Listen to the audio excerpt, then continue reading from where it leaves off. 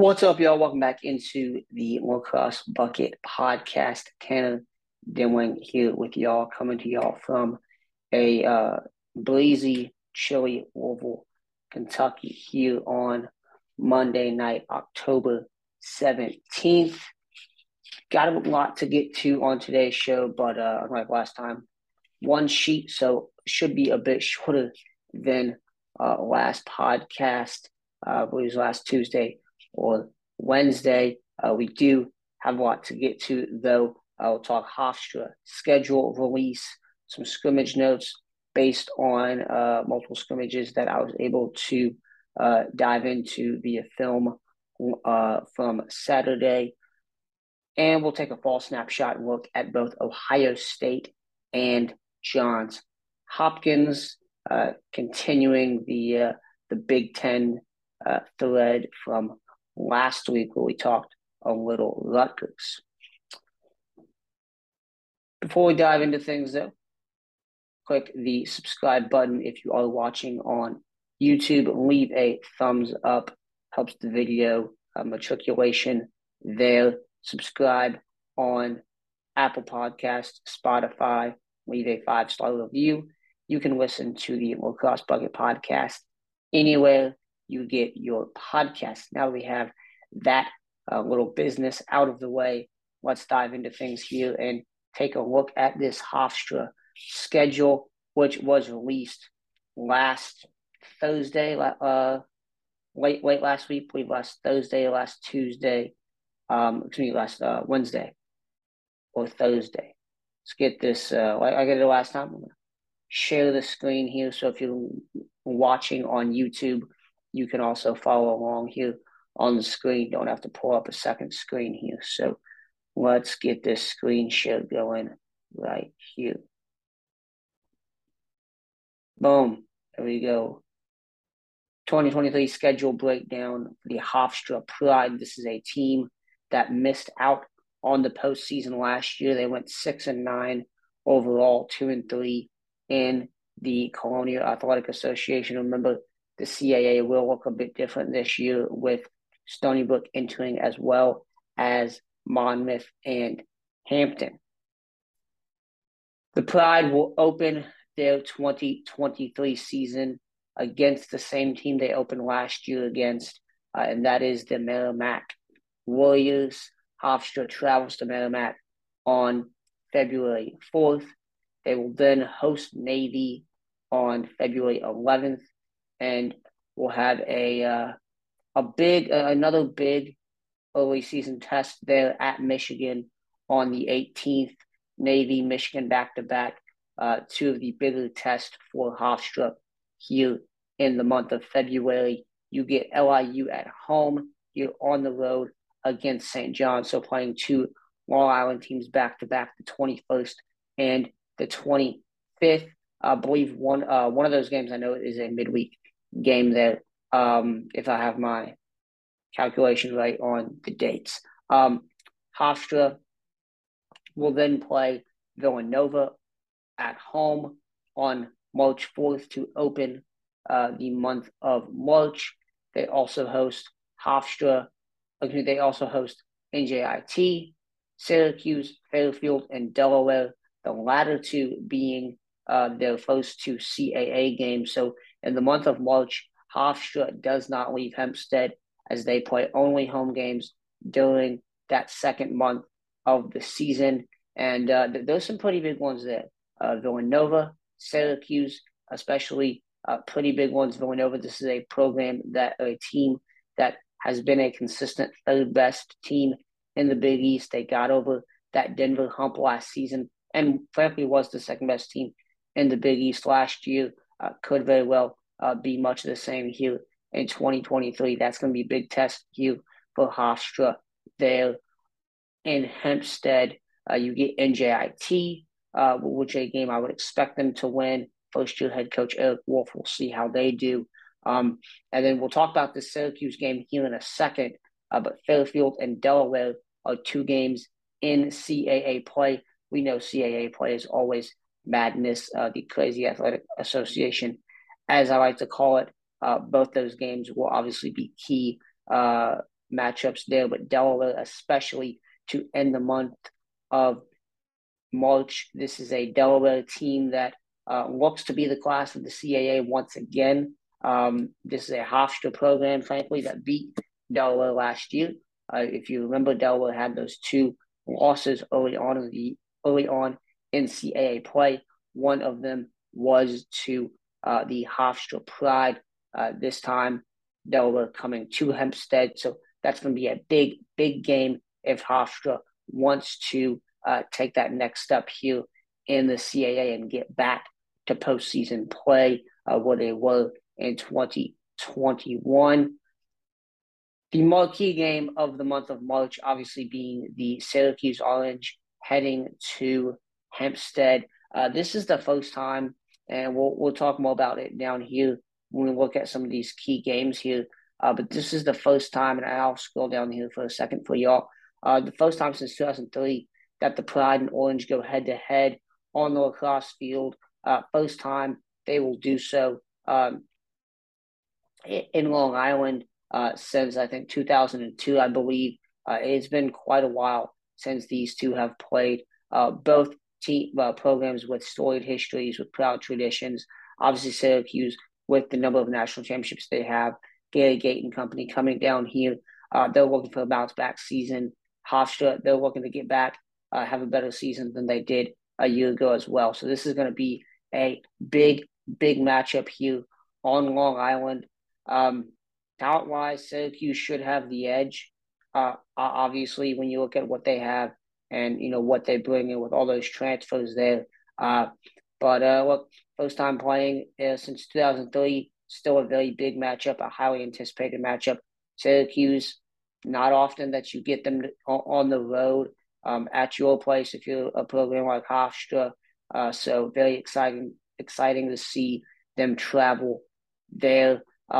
Villanova, as we mentioned, and Delaware also big games for Hofstra in the month of March, and that's a big month of March for the Pride. Certainly the latter two most meaningful being that they are CAA games. The month of April continues CAA play for Hofstra, as typically is the case. At Monmouth, you're at home against Towson, you're at Drexel, you're at Hampton, and you end the season. I think this is a big game. I did not mention it as a key game because I usually only go with 4 games, and I do think the Villanova, the Syracuse game are very important. But if we're looking at CAA games to circle here, certainly that Delaware game, and then secondly that Stony Brook game. This is a Stony Brook program that's been pretty good the past couple of seasons. They do lose some big pieces from last year. Kevin Mack, Anthony Palmer, and Golda Mack being on the offensive end, the grad transfer from Michigan. But you do have Dylan Palinetti back and a ton of talent there. And these two teams, Hofstra, Stony Brook, that's a Long Island rivalry. These two teams have a history with each other, and it's always a pretty good game when these two get together. So very exciting for that one. And I'm happy that the CAA made that one the last game of the last weekend of the regular season. That's a game that could very well, we'll see how both teams do in CAA play up to that point. But that game, it's a rivalry game. I love rivalry weekend being the last weekend of the season. But C, that is a game that could have serious implications for the postseason with both of those teams, the talent they bring back, and what each of them could be here. I was talking to someone the other day about the schedule, and they said, I see 3-5 games on this schedule that have national implications here, and at least 2 of them happen to be CAA contest, mentioning Delaware and Stony Brook.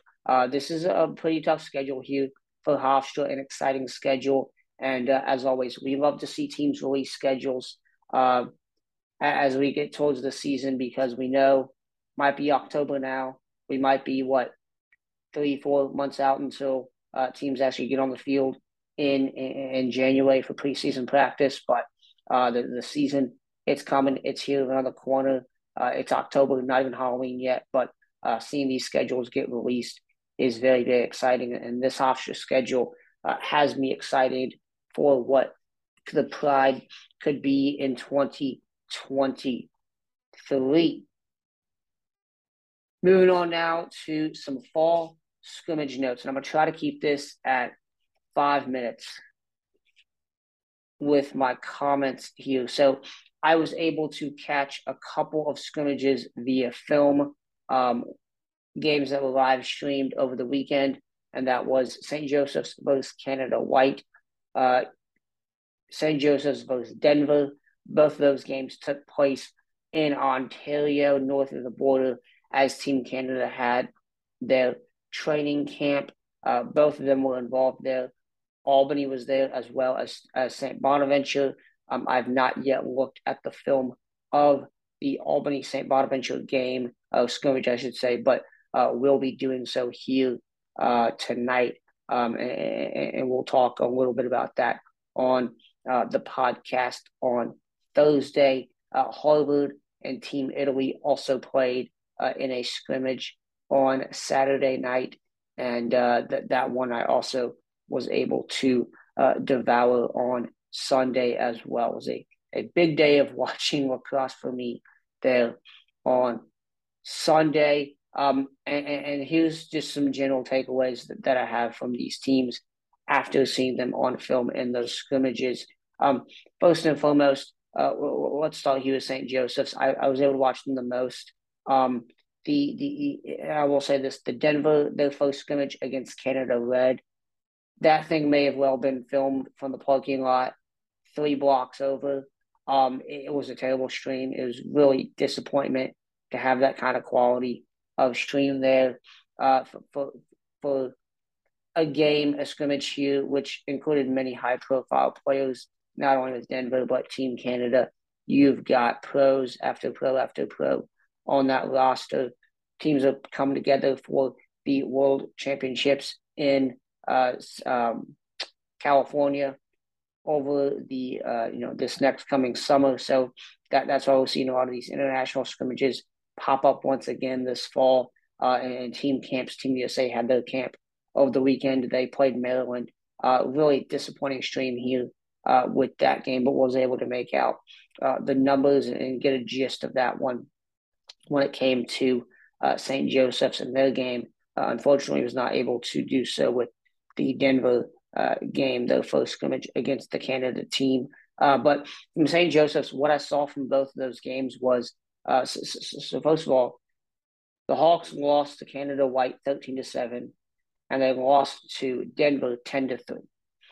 I will mention this, okay, and this is very important that you know this. Levi Anderson, the returning leading goal scorer, returning scorer for this Hawks squad, was pulling double duty, as was defenseman Levi Voch. Both are Canadians, a couple of multiple Canadians on that St. Joseph's roster. Levi Anderson played for Team Canada White, and then was also Team Canada Red, was also played for St. Joseph's in that second scrimmage. Levi Voch did the same thing. He played for Canada White, so played against Denver earlier on in the day. Levi Anderson had 2 goals against his own team in their scrimmage against them. So you had 2 guys pulling double duty. Also, Zach Cole only faced off in that first scrimmage, and going up against Jake Withers looked impressive. He struggled early on, but was able to adjust and looked pretty sharp, pretty consistent in the second half of that contest. He only played in that scrimmage, by my count, 3 quarters, and took, I think, 1 or 2 draws in the fourth quarter of that first scrimmage. I had him going 50% approximately in that contest. The Hawks had what I would call typical fall issues. The stick work was not very crisp. The clearing was not very good at all. And it looked like a typical fall game where you have those issues. Stick work not dialed in, clearing is especially not good. When you look offensively, obviously Levi Anderson's back, Matt Boma's back, Carter Page is back, and then you have Tucker Brown back as your top midfielder. Obviously Anderson not playing in that first game there. Colin Campbell, the freshman, got the start in his place. I had him with 1 goal in that game. Matt Boma had at least two goals on the day as a whole. I thought this offense, you could get a gist of what they were trying to do. However, it was not working. Having Anderson out and then having him back in there and the moving pieces there just was not a didn't yield a good result. You did see like, hey, this team is trying to move the ball. They were trying to get some downhill dodging going from the midfield guys like Stephen Dwyer, who looked pretty good. I don't believe I had him with a goal. If I did, it was like 1 on the day, but obviously I could be wrong on that one. And it's a scrimmage; everything's unofficial. You can see what they wanted to do, and you could see how they're trying to fit Stephen Dwyer, Aiden Clark, the Wagner transfers into this offense. You could see the talent, the ball movement, what they wanted to do with the Pitt game. St. Joseph's did offensively with that attack. And you certainly, like, this is a talented unit. We know it's a talented unit. Just the stick work wasn't there. I thought Matt Boma played the best of the bunch. The ball was in his stick. We'll talk about the top end talent. The ball was in his stick a lot in both scrimmages. I thought he played the best of the bunch there. Speaking offensively, but like again, you got the sense of like, okay, they're trying to do this, and they did get quite a bit of looks on Cage, quite a bit of shots off, just couldn't break the lid. Typical kind of fall offense, if you will, in terms of their struggles. Defensively, Patrick Clemens, Matt Popek were the 2 polls that stood out to me the most. Robbie Seeley started the first scrimmage in Cage, played a bit of that second scrimmage as well. He didn't play the whole way through in either. Obviously, I thought he looked good. This defense overall made some good stops. I was impressed with some of the guys. They rolled out a number of guys at the defensive midfield spot. I was very impressed what I saw there. So overall, for St. Joseph's, they looked shaky. They looked like a fall. They looked like a fall team there with those clearing issues, with those stick work issues. But as I will say, I'm sure multiple times on this podcast, and multiple times as we get through the fall, don't put too much stock into the fall, because look, you have guys missing. Guys haven't faced another color jersey since May. There's a lot of rust. Denver, however, did not look like there was much rust there. Now, there's a lot of questions for Denver coming into the season when you look at who they lose on offense. They lose 5 of their top 6 players offensively. Denver lost to Canada Red 10-6, beat St. Joseph's 10-3. As mentioned, I tried my best to watch that first scrimmage, ended up not being able to do so, just could not make out the numbers there. But the second scrimmage against St. Joseph's, I watched that all the way through, could see the numbers very, very well in that game. Do want to mention Malik Sparrow did not make the trip with Denver up to Ontario. Did not see him on the sidelines, did not see him in the game, and he was not in there was like a social media picture of like all of them there. Did not see him there as well. So he did not make the trip from what I understand. Back to the offense, though, here with Denver. This is a team, as I mentioned, loses 5 of its top 6 scorers from last year. Look, Denver, early on, especially in that scrimmage against St. Joseph's, did have those same typical fall ball issues of miscommunication, bad stick work. There was some throws that kind of sailed over guys' heads that in the spring, and once February comes, you don't expect those, and certainly once May comes, you don't expect those those issues to persist.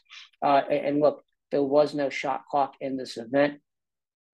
I'd written in my article, if you read my scrimmage notes on this, St. Joseph's did have some good long possessions. That's where they were able to get a lot of those good shots off of. Denver in the scrimmage against St. Joe's moved the ball very, very well, was able to set up some really, really nice looks for its shooters up top on the wings. I thought the ball movement was really good. And if you remember back to the spring, this Denver offense, while it did struggle a lot to kind of get into rhythm last season, when they got that ball humming, they were pretty dang good. They did that against Ohio State in that win over the Buckeyes, and they did so here on Saturday in this scrimmage as well. J.J. Silstrop, Michael Lambert, Richie Connell was the starting attack lineup that Denver went with in that scrimmage. They looked as advertised. Obviously, Silstrop and Connell, both guys who highly notable names here. Lambert, I believe, started 3 or 4 games last season as well. Kind of played a midfield / attack role. Richie Connell, obviously being the transfer in from Richmond ahead of last season. He's a big body. He had at least 1 goal in this game. Used him really good off-ball player that he is. J.J. Silstrop was the ex-attackman as expected for this offense. Noah Manning, Mick Kelly, TJ Hussey looked to be the first line at midfield. Stephen Avery, Joe Tarbaletti, and Jack Tortolani looked to be running as that second line midfield in that scrimmage over St. Joseph's. I had Silstrop with a hat trick, at least 1 assist. Lambert, Manning each had 2 goals. Connell and Tarbaletti each had 1 as well. This is an offense I thought looked very good. They moved the ball well. They ran a bunch of dudes. Obviously, in these scrimmages, everybody gets a shot to play usually. They ran a bunch of dudes, especially at midfield, was constantly changing things up. I thought they played very well. The starters played about 3.5 quarters of play before they went with just full-on reserves. Alex Stathakis, he played a good chunk of this game, did not play the entirety of the contest, but gave Denver a really good possession advantage, especially in that first half. I felt like Denver had the ball down there for the majority of the time there, which leads me to the defense. And defensively, so we saw Jack Thompson get the start in cage. As expected, he played very well, had some really good stops, especially in transition. And stopping St. Joseph's, as I mentioned, got some really good looks, got some good shots on cage. He was always there. Jack D. Benedetto was the most impressive player, I would say, at close for this Denver team. And AJ Mercurio, as I mentioned, Malik Sparrow not in there. AJ Mercurio played at the LSM spot, who started at close last season. He's a guy that can play LSM and close. Was the most impressive player defensively for this Denver team. To no one's surprise, he was aggressive from start to finish in the action he saw on the wings, on defense, in transition. Believe he almost had a transition assist or an assist off a transition opportunity. Defense looked pretty good. They were able to take advantage of St. Joseph's being a little shaky, and took advantage that, got some good stops there. Look, Denver had its fair share of mistakes overall, but on Saturday they were the least rusty team there, and took advantage of that. The offense seemed pretty well. Defense looked good. Look, I'm not here saying they're in mid-season form by any stretch of the means, but compared to St. Joe's, they looked pretty good in this scrimmage, and the advantage to face-off dot certainly helped. I think if you have Zach Cole playing in this game, playing in that scrimmage, things are a little different. Certainly if you don't have Levi Anderson pulling double duty, things look a little bit different as well. So overall, good game. Got to see a little bit of what's going to go on personnel-wise with both of those teams, and very excited what spring could bring for both St. Joseph's and Denver. Moving on to Jerry Burns' Harvard Crimson. They played a game that's actually was streamed on ESPN Plus, 126-10 over Team Italy, which is a hodgepodge of talent, really. You had a number of guys who played professionally with the PLL. You had a number of guys, Mike Ippolito, I know from High Point, was on that team, as well as a number of Boston U players, Louis Perfetto there as well. So a lot of good players for this Team Italy squad that Harvard faced, and they took it to him. Obviously, not much gel, not much time to come together for that Team Italy team. Obviously, as they're looking forward towards 2023. Really good game again for Harvard. They played North Carolina last weekend in a scrimmage, and all reports coming out of there were this team, they've got some depth. They've got a lot of depth at midfield, especially, and that was my biggest takeaway from Harvard in that scrimmage against Team Italy. I was particularly impressed. Andrew Bailey, Ray Doth, two guys that were almost exclusively defensive midfielders last season as freshmen, getting runs at mid, going both ways, looked very, very impressive. Andrew Bailey especially impressed me with his offensive talent. I believe he had 1 or 2 goals in this game. Logan Ip, Francisco Cortez, a pair of freshmen that, and look, Harvard multiple times, they got these some downhill dodges, off of transition, guys coming out of the box. And Ip, Cortez, very, very strong, very good dodgers from up top.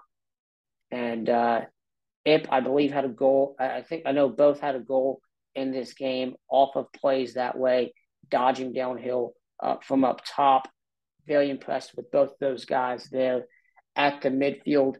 And then obviously, look, Nick Loring, Isaiah Dawson, Andrew Perry, these are guys that you know their names. You've seen what they've done over the years.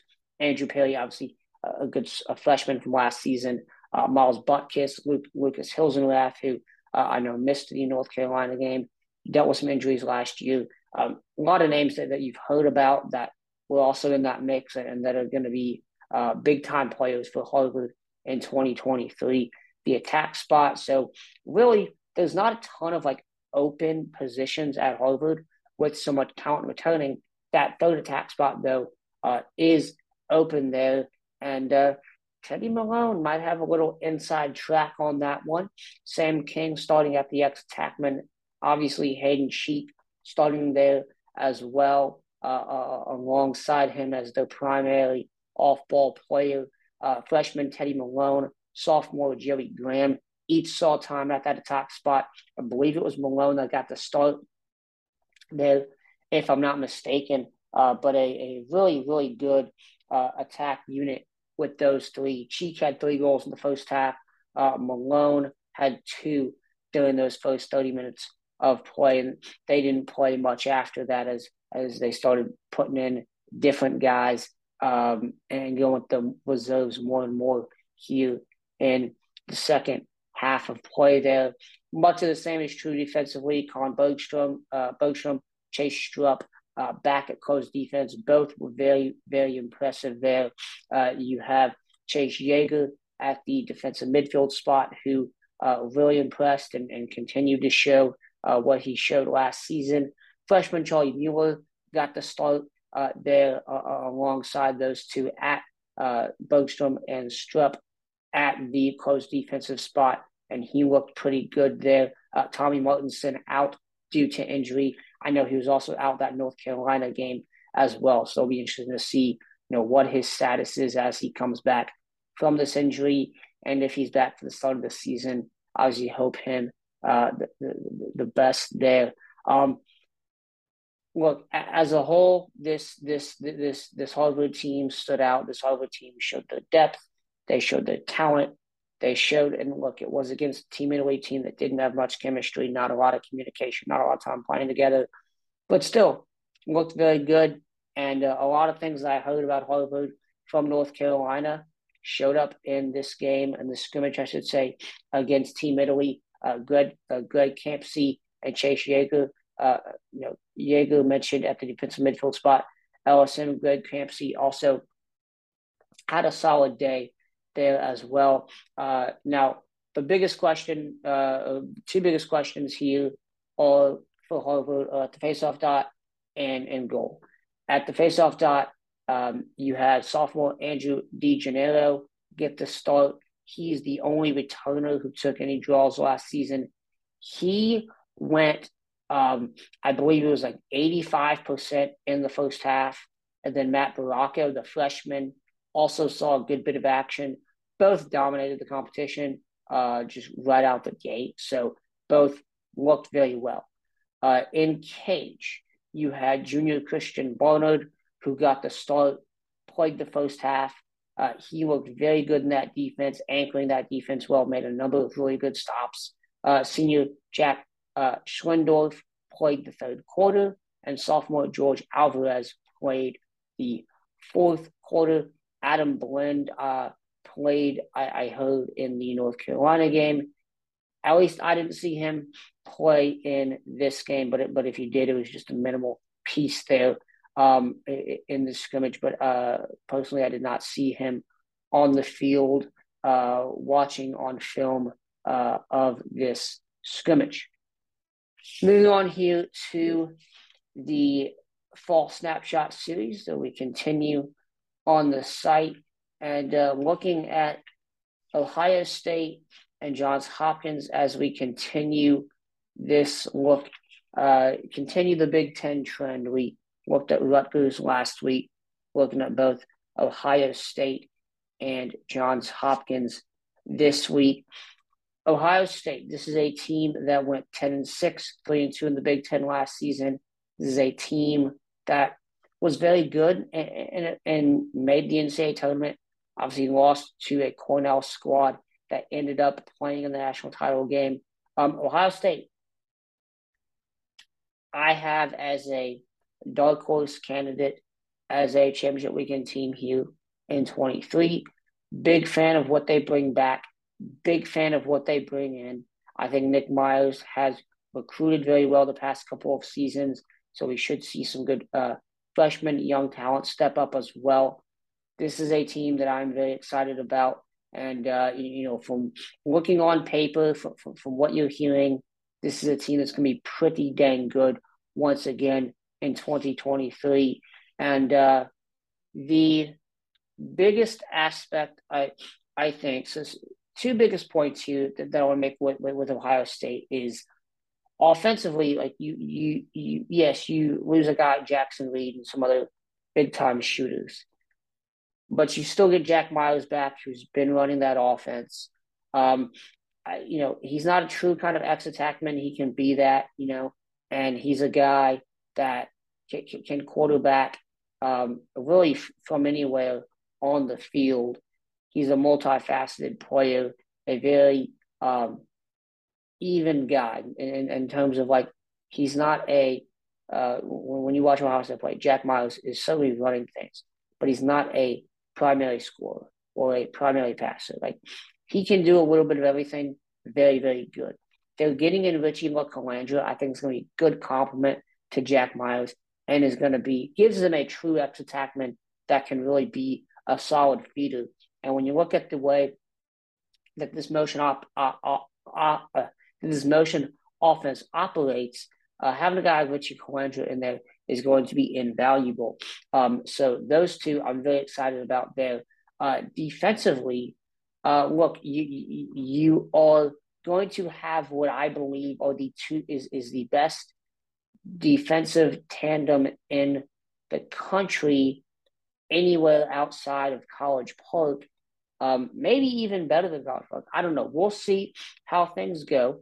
And what I mean by that is Patella may call it, but Bobby Van Buren, Marcus Hudgens. Van Buren returns after a standout freshman season. Marcus Hudgens comes in as 2 years of eligibility left. The grad transfer from Army West Point obviously did not play last season for the Black Knights due to personal reasons. I call it Buckeye Boom. This is a defense that's going to lock you down. This is a defense that's going to be pretty dang scary, be pretty dang dangerous here in 2023. I think this is a Ohio State defense that, look, they've kind of been up and down a little bit here the past couple of seasons when they have been really traditionally pretty good defensively as a top 15, top 20 unit. This is an Ohio State defense that's going to return to that level next season, or very well could, with the talent they have, with a guy like Bobby Van Buren and with a guy like Marcus Hudgens joining him. That tandem very, very well could be the best tandem of defensemen in college lacrosse next season. The talent that both of them have, the size, the skill, what they've shown at the college level to this point, I'm very, very excited about what Ohio State brings in there with Bobby Van Buren, with Marcus Hudgens, and that defense is just one area that I'm very excited about with this Ohio State team. I'm going to say it again. This is a team that is a dark horse to make championship weekend for real. This is a team that, if they can get over Rutgers, if they can, sustain that second spot in the Big Ten or gain that second spot in the Big Ten, I think that's very likely. This is a team I think that's going to be much more competitive against the top end of the Big Ten than they were last season. And that wasn't through the fault of Ohio State. That was to, hey, these teams are just that much better than you. It's a bit more even keel this year when you look at the difference between these two teams, between those top three teams, Ohio State, Rutgers, and Maryland. The gap is not as wide. I think I would still probably, based on what we've seen, I would still say Rutgers, Maryland maybe have a bit of an edge there. Maryland for sure. But this is a Ohio State team that I'm pretty excited about, and I think can be pretty dang good here in 2023. Now, moving on to the Johns Hopkins Blue Jays. This is a team that was not up to standard last year. I will say this. I do think Johns Hopkins was better than maybe a lot of people give them credit for. And I understand the standard, and they didn't meet the standard at all, very clearly. I'm not saying they met the standard at all. But for what it's worth, this team was probably better than their fans would like to admit or would like to credit them with. But they went 7-9, 2-3 in the Big Ten. They had some good wins. They had that quarterfinal win in the Big Ten over Penn State, and they had some good offensive performances that game against Penn State as well as the game against Michigan. Delaware Navy losses really brought this team down. The Syracuse win was a pretty good one as well. And look, the losses I mentioned, Delaware, Navy, it was the first time since 1969 that the midshipmen had won at Homewood, and the Blue Hens, that was their second ever win over Johns Hopkins in program history. You know when the first came? Pause for a second. I'm going to let y'all guess. When was the last time Delaware beat Johns Hopkins ahead of last season? Okay, you've got it. 1955. I wasn't born. Neither of my parents were born. My grandparents were 5 years old. That's been a while. It's been a while. That has been a while.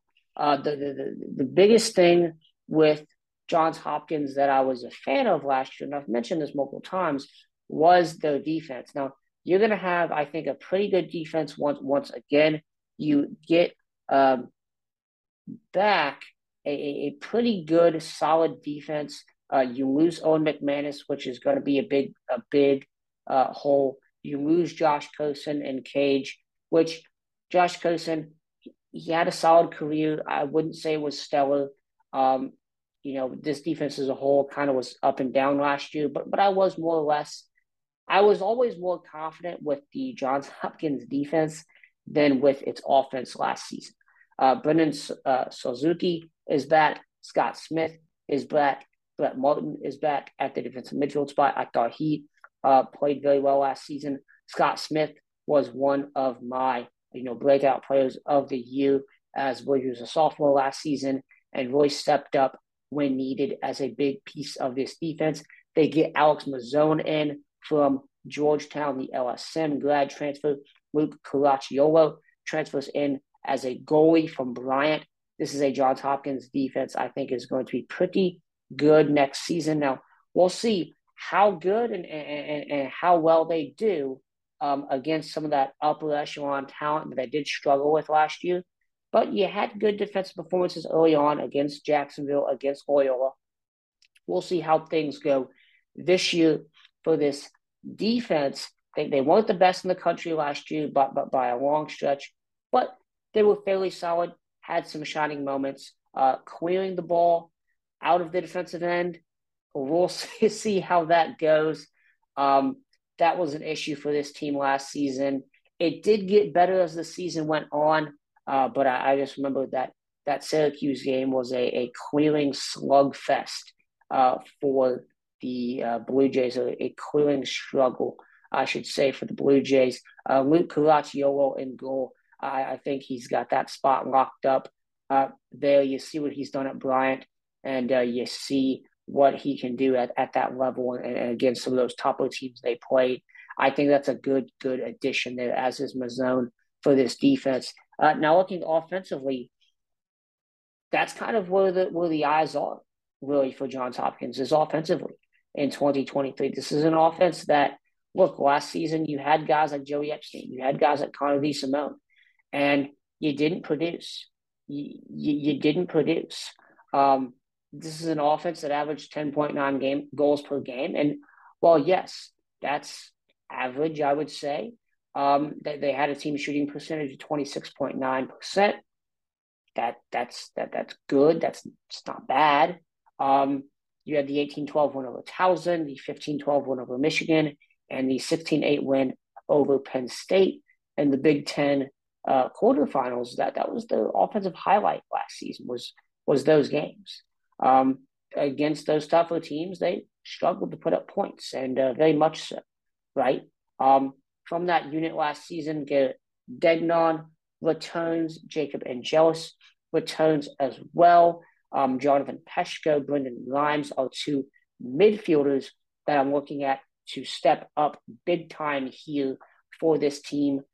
Peshko had a solid game against Syracuse. Grimes had a couple good games as well.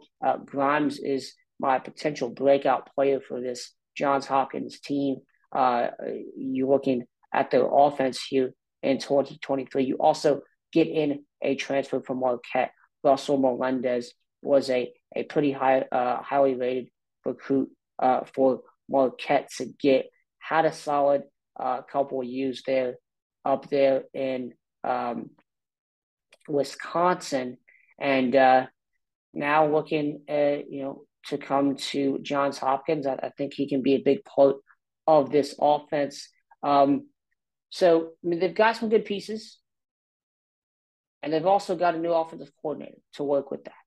And John Crawley, the Hopkins alum, comes after a 4-year relief stint there at Lehigh. Oversaw offenses in 2020 and 2021 that averaged 14 points per game. And I would say, on average, looking at like recruiting rankings, Johns Hopkins should have more talented players than Lehigh. Not to say they're always better players, not to say Lehigh doesn't have players that would come to Hopkins and start, because it's the case with most of those Patriot League teams. You do have one or two guys, maybe each year, maybe 3 or 4, right, at various positions that can come into a Big Ten, to an ACC, and start. And we know Johns Hopkins athletically hasn't looked up to par with what they should be and with those other Big Ten, with those other ACC teams they need to be competing against. Even some of those Ivies look more competitive, look more athletic, look bigger and stronger than Hopkins in certain positions.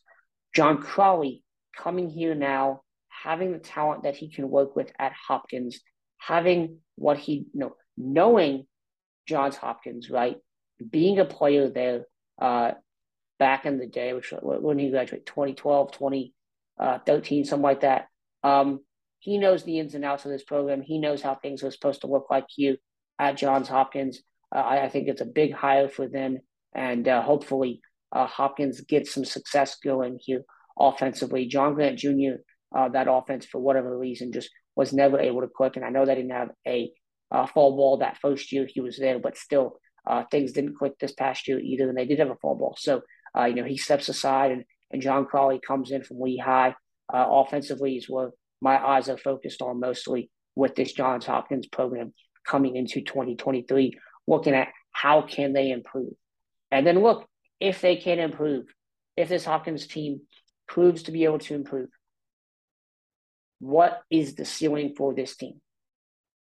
What are the expectations realistically for Johns Hopkins? In year 3 of Peter Millman, what are the realistic expectations? I do not expect them to beat Maryland, but crazier things have happened. I don't expect them to be better than Ohio State, maybe even Rutgers.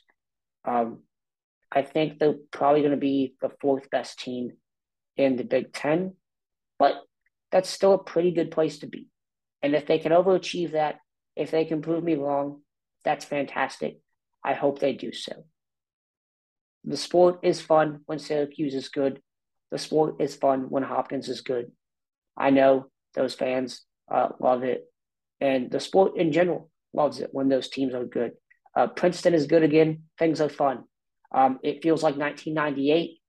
And I'm not just saying that because Tennessee beat Alabama on Saturday, but part of it as well. But, feels like 1998. Feels like